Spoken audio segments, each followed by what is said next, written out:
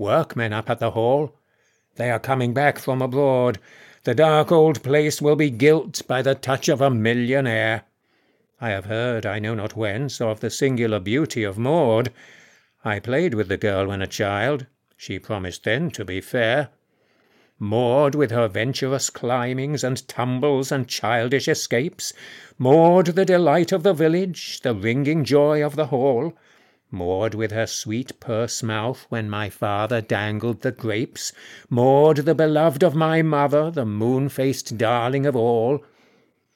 What is she now? My dreams are bad. She may bring me a curse. No, there is fatter game on the moor. She will let me alone. Thanks, for the fiend best knows whether woman or man be the worse. I will bury myself in myself, and the devil may pipe to his own. Long have I sighed for a calm. God grant I may find it at last. It will never be broken by Maud. She has neither savour nor salt, but a cold and clear-cut face, as I found when her carriage passed. Perfectly beautiful, let it be granted her. Where is the fault? All that I saw, for her eyes were downcast, not to be seen, faultily faultless, icily regular, splendidly null, dead perfection, no more.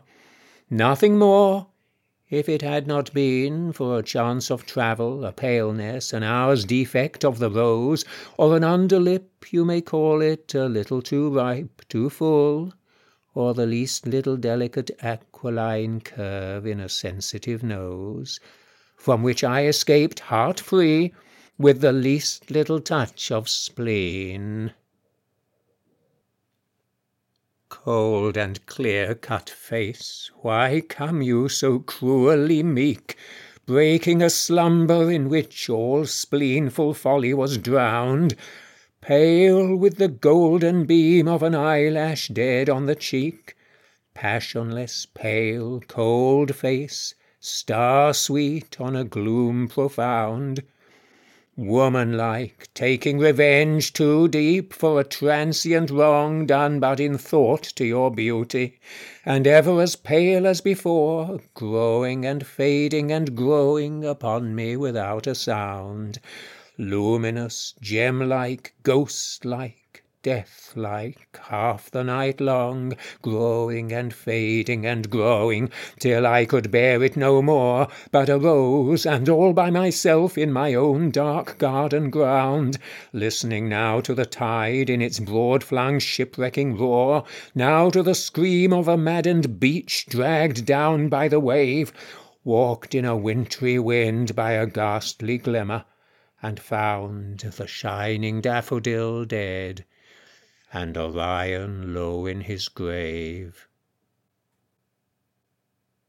A million emeralds break from the ruby-budded lime in the little grove where I sit.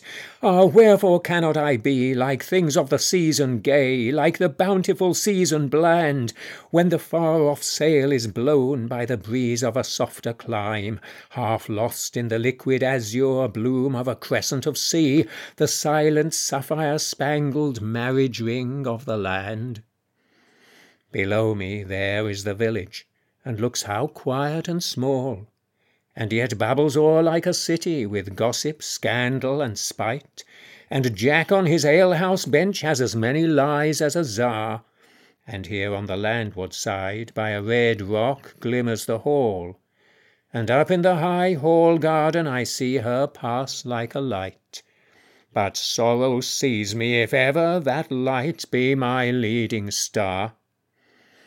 When have I bowed to her father, the wrinkled head of the race?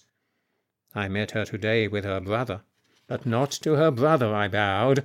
I bowed to his lady sister as she rode by on the moor, but the fire of a foolish pride flashed over her beautiful face.